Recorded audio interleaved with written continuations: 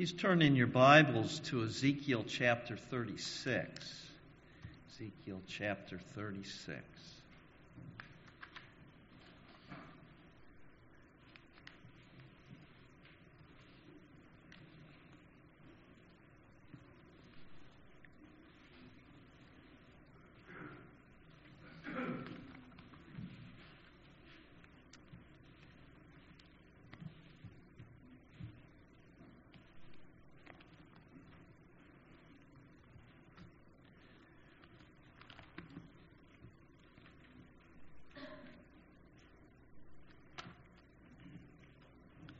Beginning with verse 16.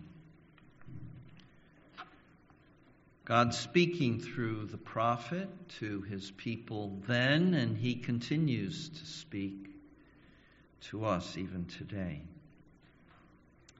The word of the Lord came to me, Son of man, when the house of Israel lived in their own land, they defiled it by their ways and their deeds. Their ways before me were like the uncleanness of a woman in her menstrual impurity. So I poured out my wrath upon them for the blood that they had shed in the land, for the idols with which they had defiled it. I scattered them among the nations, and they were dispersed through the countries. In accordance with their ways and their deeds, I judged them. But when they came to the nations, wherever they came, they profaned my holy name. And that people said of them, These are the people of the Lord, and yet they had to go out of this land.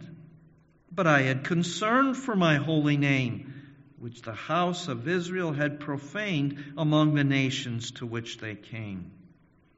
Therefore say to the house of Israel, Thus says the Lord your God, It is not for your sake, O house of Israel, that I am about to act, but for the sake of my holy name, which you have profaned among the nations to which you came. And I will vindicate the holiness of my great name, which has been profaned among the nations and which you have profaned among them. And the nations will know that I am the Lord, declares the Lord God, when through you I vindicate my holiness before their eyes. I will take you from the nations and gather you from all the countries and bring you into your own land. I will sprinkle clean water on you, and you shall be clean. From all your uncleannesses and from all your idols I will cleanse you. And I will give you a new heart and put a new spirit within you. And I will remove the heart of stone from your flesh and give you a heart of flesh. And I will put my spirit within you and cause you to walk in my statutes and be careful to obey my rules. You shall dwell in the land that I gave to your fathers, and you shall be my people, and I will be your God. And I will deliver you from all your uncleannesses, and I will summon the grain and make it abundant, and lay no famine upon you. I will make the fruit of the tree and the increase of the field abundant, that you may never again suffer the disgrace of famine among the nations. Then you will remember your evil ways and the deeds that were not good, and you will loathe yourselves for your iniquities and your abominations. It is not for your sake that I will act, declares the Lord God. Let that be known to you. Be ashamed and confounded for your ways, O house of Israel. Thus says the Lord God, on the day that I cleanse you from all your iniquities, I will cause the cities to be inhabited, and the waste places shall be rebuilt, and the land that was desolate shall be tilled instead of being the desolation that it was in the sight of all who passed by. And they will say, This land that was desolate has become like the Garden of Eden, and the waste and desolate and ruined cities are now fortified and inhabited. Then the nations that are left all around you shall know that I am the Lord. I have rebuilt the ruined places and replanted that which was desolate. I am the Lord. I have spoken, and I will do it. Thus says the Lord God, This also I will let the house of Israel ask me to do for them, to increase their people like a flock, like the flock for sacrifices, like the flock at Jerusalem during her appointed feasts. so shall the waste cities be filled with flocks of people. Then they will know that I am the Lord. Thus far, our Old Testament reading. Please turn now in the New Testament to Ephesians chapter 4. Paul's letter to the Ephesians chapter 4. The first 3 chapters he has expounded on the reality of the church. What is the church? Reminding the churches who they were and what God had done to make them his people. And then in chapter 4, he begins to expound, what does that mean for you then? And he urges them to maintain the unity of the Spirit in the bond of peace. And he speaks of how God has gifted his people so that they might grow up together in Christ. And then he has warned them that they, to be his people, must not live like those who don't know him, like the rest of the ungodly world.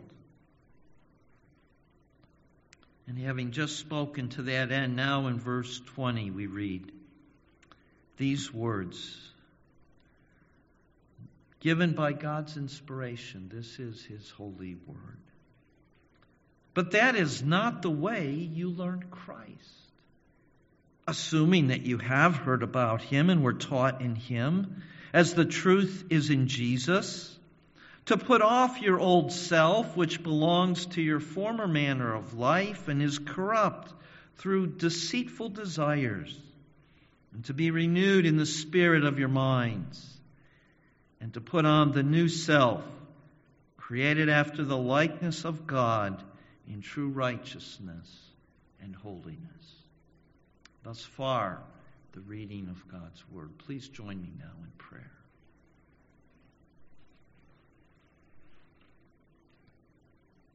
Lord, these are your words. You have the words of eternal life. Please open our hearts now to receive your word. Open our eyes and ears that we might, by faith, behold Christ and hear him speaking to us this morning. May the words of my mouth and the thoughts of our hearts be pleasing in your sight, O Lord, and acceptable to you. We come in Jesus' name. Amen.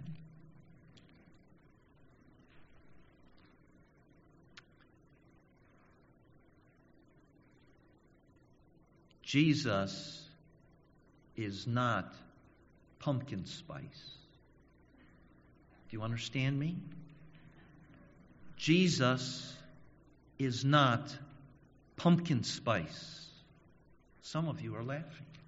You think I'm joking. You think that's so obvious as to be unnecessary to say. Well, today is the second Sunday of October. We are full on into the fall season, which means that now when you go to Starbucks, Clatter, Holy Grounds, or your favorite coffee shop, you can now get a pumpkin spice latte. And not only that, it's become such a big thing that now it's not just coffee. You can get pumpkin spice donuts, pumpkin spice ice cream, pumpkin spice candles. It's more than just the flavor or the aroma. It's about stirring up memories of the fall holidays and thinking to good times in the past. That's what this thing is all about, that now we're surrounded by pumpkin spice. Now, not everybody is a fan of pumpkin spice. You wouldn't necessarily know it by the way that certain people follow on Facebook. When is it going to hit Starbucks? But a lot of people do like it. And it's all right that some people don't like pumpkin spice, because that only magnifies the importance of what I'm about to say. We've been studying Paul's letter to the Ephesians, Or the Apostle Paul, who is in prison because of his testimony to Jesus.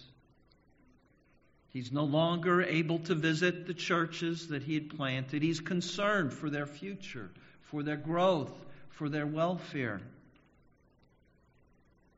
And so he writes a letter to the churches about the church, aimed, at least traditionally, at Ephesus, which was a key church in Western Asia Minor, but aimed also at the churches around Ephesus. And in our text today, he makes this very important point, that Jesus is not pumpkin spice. Now, you want to know where I got that from the text. I'm going to show you.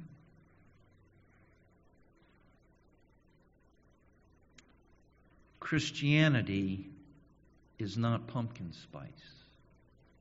Now, why do I say that? Why did I repeat that?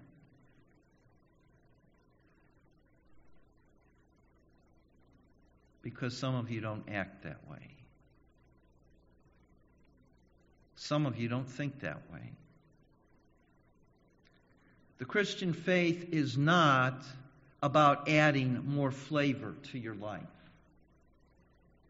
or to your coffee.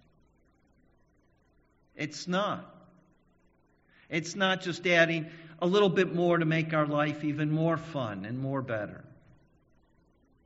It's not about evoking sentimental memories of the past, as pleasant as they may seem now, though it's interesting how memories have a way of covering over some of the ugliness and hurt. Christianity is not pumpkin spice to make life more flavorful or our memories more wonderful.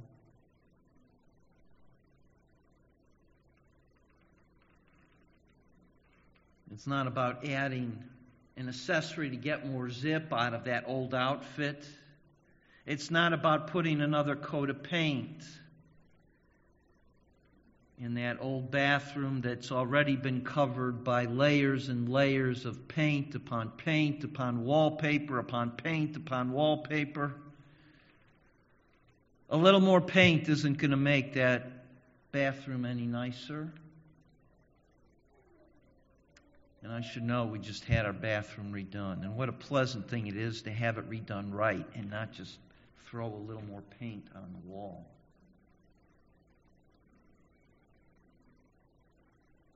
Christianity isn't about adding a little spice. Christianity is a complete, extreme home makeover.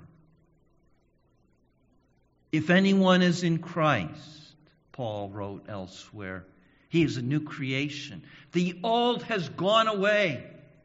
Behold, the new has come. That's why Paul was concerned for the churches. He'd heard reports that they were living contrary to their new identity in Christ. Now, he had just appealed to them not to be what they no longer were. And now he's calling them to become what they already are in Christ. As new creatures in Christ. He reminds them what he taught them about Christ when he first brought the gospel to them. And it was not about adding a little bit of flavor to spice up your life. Listen to what he says. That is not the way you learn Christ, to live in darkness and immorality and greed. That's not the way. Assuming that you really have heard about him and were taught in him, as the truth is in Jesus. What truth? Well, to put off your old self, which belongs to your former manner of life and is corrupt through deceitful desires, and to be renewed in the spirit of your minds, and to put on the new self, created after the likeness of God in true righteousness and holiness.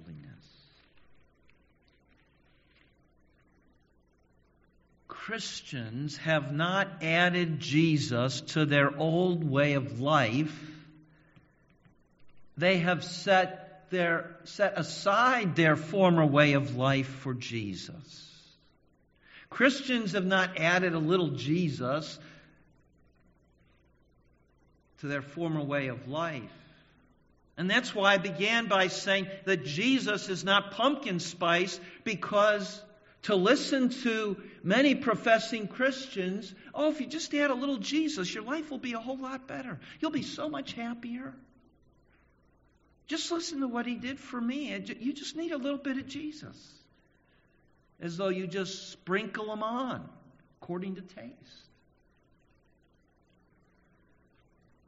No, listen to what he says. That's not how you were taught in him.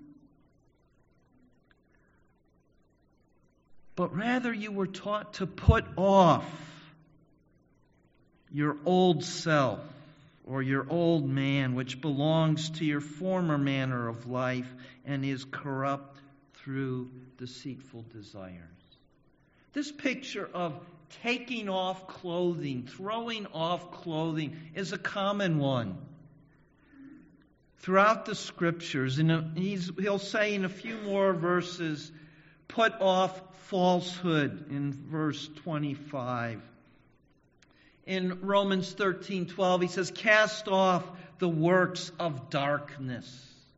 In Colossians 3:8, he says, put them all away. Anger, wrath, malice, slander, obscene talk. Put it away. Take it off. Get rid of it. Hebrews 12:1, lay aside every weight and sin. James 1:21, put away all filthiness and rampant wickedness. Put it off. Get rid of it. Christianity is not adding flavor. Christianity is making a whole new recipe. All the seasoning in your cupboard will not improve the taste of an omelet if there's a rotten egg in it. But that's what too many people are trying to do. They tried Jesus. Try him, you like him. But then after a while, life doesn't get better. So they decide, no, I've had it with them. They haven't tried Jesus. He's not some spice that you sprinkle on and then you can do with it what you will. That's not what Christianity is about. When you come to Christ, there is a decisive break with your old self, your former way of life. It is indeed so decisive a break that in places the Bible talks about it as a death, a crucifixion. In Romans 6:6, we know that our old self was crucified with Christ in order that the body of sin might be brought to nothing. Our old self was crucified with Christ. Paul says in Galatians 2:20, I've been crucified with Christ, and it is no longer I who live. It's Christ who lives in me. But he sees this decisive break that it can be spoken of as being crucified, which was the most cruel and horrible way to punish a criminal. It was so bad Roman citizens couldn't be crucified. It was considered too vile and too wicked and too evil. The old way of living is no longer suitable in the church because the church is the family of God. And in giving us a new birth,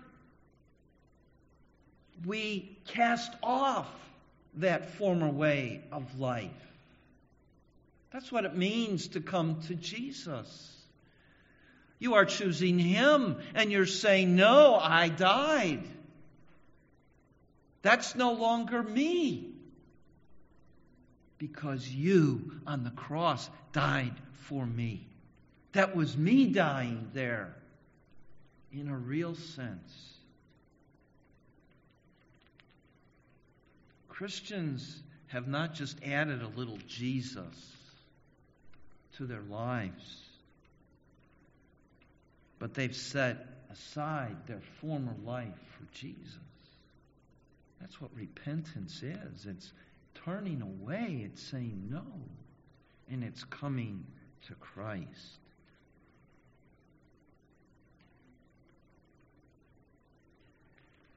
The second point he makes is that Christians are transformed and being transformed by God. It's not that we fix ourselves by taking the right concoction or the right balance of flavor that will suddenly make our life more appealing to ourselves and to others.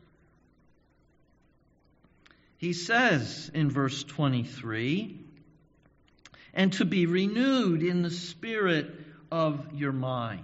The verb here is completely passive. You are to be renewed. That means that you are not the one acting. Someone is acting on you, and it's in the letters of Paul, it's understood to be a divine passive, that it is God the one who is doing the renewing. Some of you will remember in Romans chapter 12, after having spent the first 11 verses explaining the good news of the gospel of what Jesus has done and what God has done for us in Christ,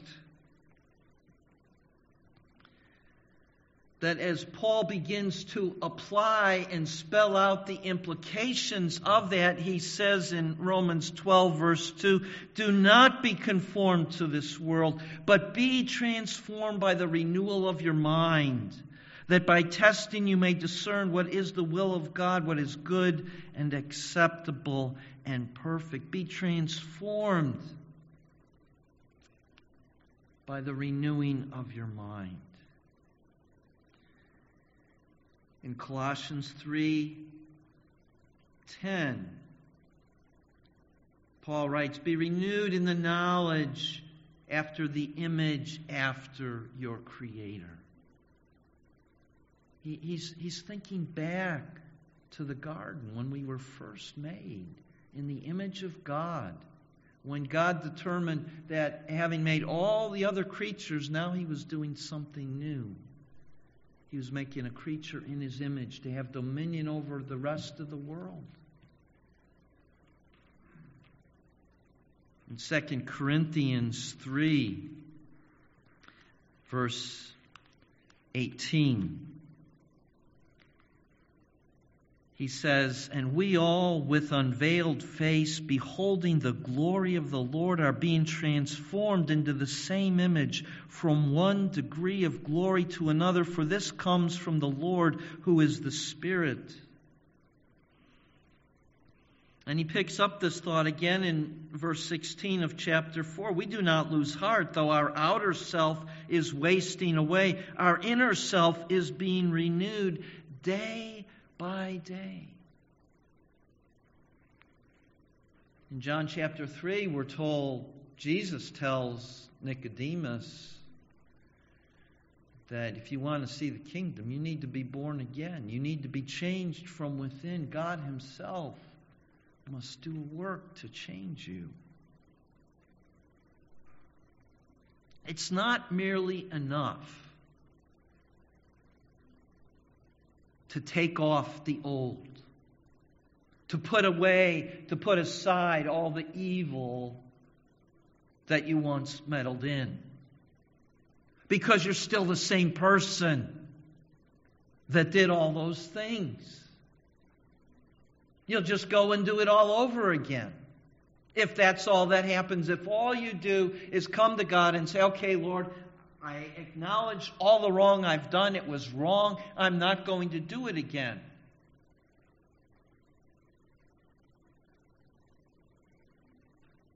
You know how easy it is to not do what we're supposed to do.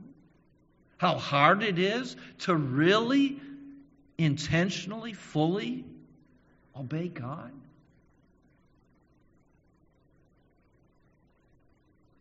You hear a sermon on speaking kindly to your spouses, and just getting in the car to go home, you get into an argument. And if it's not getting into the car, probably before you're a mile or two down the road, something is struggling. And you see, if there's no change from within, merely to put off and to say that's wrong is not enough. And this coming Friday, I'm going to be barbecuing chicken for the LaVale Lions Barbecue. It's great chicken, by the way. But barbecuing that chicken is about the messiest thing I have ever encountered. First of all, you have these long, long pits just filled with charcoal, and we're continually putting in more charcoal, and it's just smoking up. And then you have racks and racks of chicken just dripping all their fat, which the smoke is picking up and carrying up, and it's just blowing all over your clothes. It's getting in your hair, it's getting in your eye, it gets behind your mask, in your ears, under your skin. I mean, it doesn't matter that I wear long sleeve shirts and slacks. I don't wear shorts. Some guys wear shorts. I couldn't do that. Because that stuff gets all over. And then Gene runs by and he's spraying the special concoction that we have that makes it taste so good. And so you have all this oil and vinegar, and I can't tell you the other ingredients. It's like the Coke formula. So you've got the spray in the air, the smoke in the air, the chicken grease flying.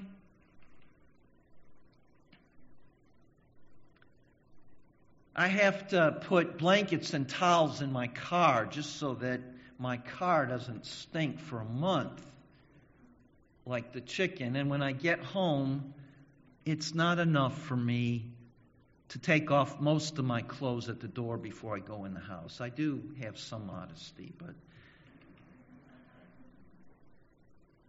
no, the first thing I have to do is I have to go to the shower, and I take a long shower. And I have to scrub, and I need to be renewed. I just can't pretend as though nothing has happened and put on new clothes. But that's what a lot of people think we can do. Put off the old, put on the new. No, you need to be renewed. And only God can do that. Only God can change your heart. Now, if you recognize that you need a new heart, that's a sign that God is working in your heart, and I urge you to call on Him and ask Him to finish that work in you and to cause you to look to Jesus. Because He's the only one that can help you. You see, it's not enough to take off. You have to be renewed. But then you actually need to embrace Jesus. You need to do what Paul in Galatians 3:27 says is we need to put on Christ. We need to put Him on as though we're donning new clothes. We're embracing Him.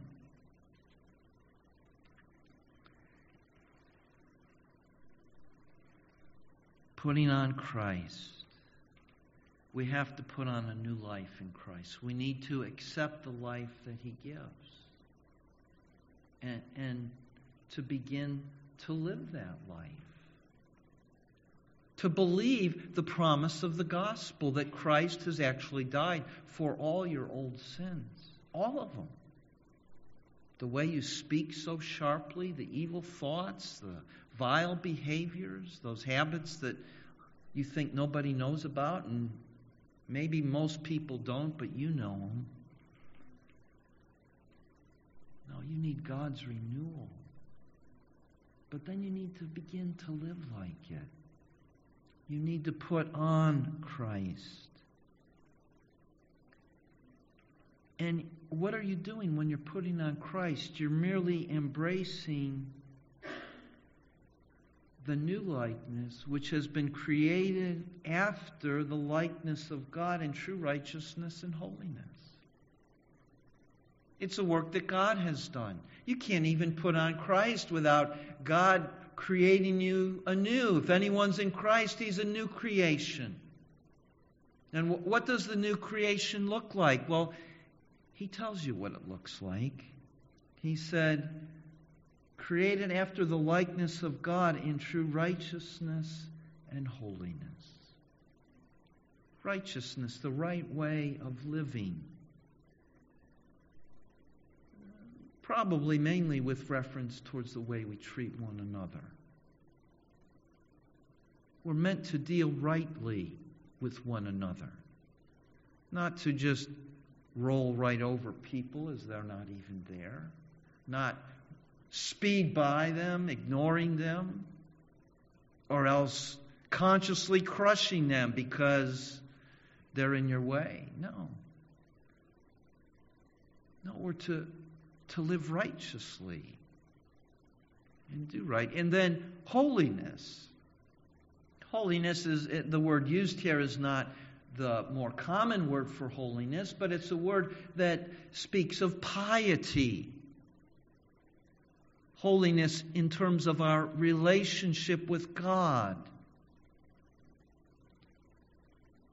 Now, what did Jesus say were the two great commandments? Love the Lord your God with all your heart, soul, mind, and strength, and love your neighbor as yourself. We're to put on Christ, you see. He who obeyed perfectly in every way, both with regard to loving God and loving one's neighbor. That's who we've been made to be. That's what it means to be born again. You're not your old self. You used, before you came to Christ, you could not say no to sin. Now you can say no. It doesn't mean you're always successful, but you can say no. And He's given us His Spirit. It's interesting that both the putting on and the putting off are in a verb tense that views it just as one action.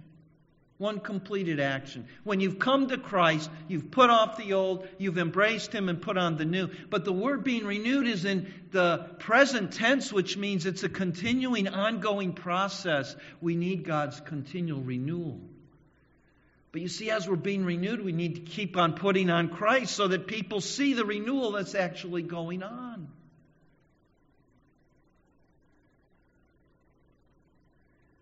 We're not just flavoring ourselves with pumpkin spice, with Jesus spice. No, we have met God. And we've encountered Him, and we've put off the things that we know in our hearts have been wrong. We don't need other people. You don't need anyone telling you you're a sinner. You know yourself in your own heart.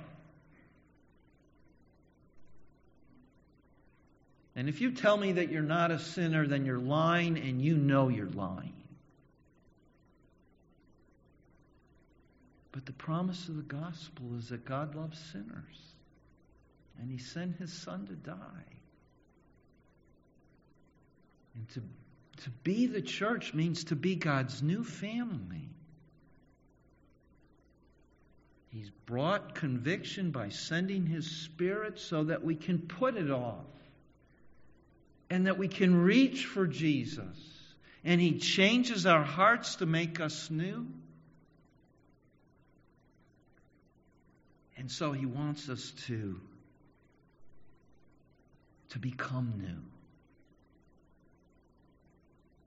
That other people would see that, yes, this is not some slapdash attempt by Lee Capper to fix a scrungy old bathroom in an old house.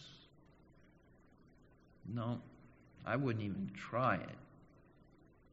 I got Owen Russell to come in. He just ripped it all out, and he just scraped, and there's dust all over but he got down to the bottom, and it looks nice now. Out went the old, making it all almost like new, and then bringing in the new, some new fixtures, new paint, not 1.5 inches thick, but just enough to be adequate and proper. But that's what God is doing to you and me. That's why Christ came and died, to rip out the old. That's why He sent His Spirit to change us and make us new so that we can put on the new.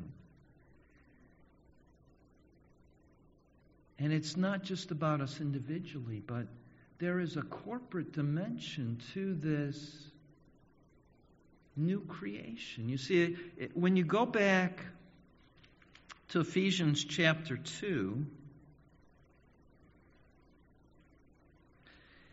verse 15, it's talking about the great divide between Jews and Gentiles, and it says that God Himself is our peace. He made us one, broke down His flesh by abolishing the law of commandments expressed in ordinance, that He might create in Himself one new man in place of the two. And He's talking about the church being this one new man. Well, that phrase, one new man, is the same phrase that He says in verse 24. Put on the one new man. Put on the new man. It's not just I have my faith over here and can do my little thing. No, that we're to be one new man in the way that we live before the world. That's how they see Jesus. That's how they detect the presence of God, because all these sinners who should be tearing one another apart and running one another down and gossiping and cheating and lying, they're suddenly different people. They're respectful towards one another and towards others.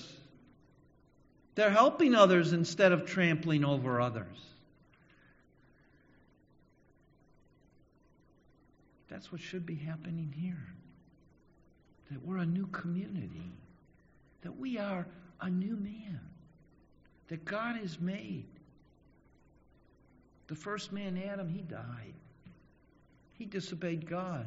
Christ came to stand for us.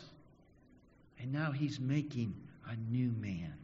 Making us new individually, but making us a new mankind collectively. But it's not just by adding a little Bible here, a little good cheer over here, a kind word here. We can't make ourselves new. Only God could do that. Only God can do it. It takes a complete, extreme makeover.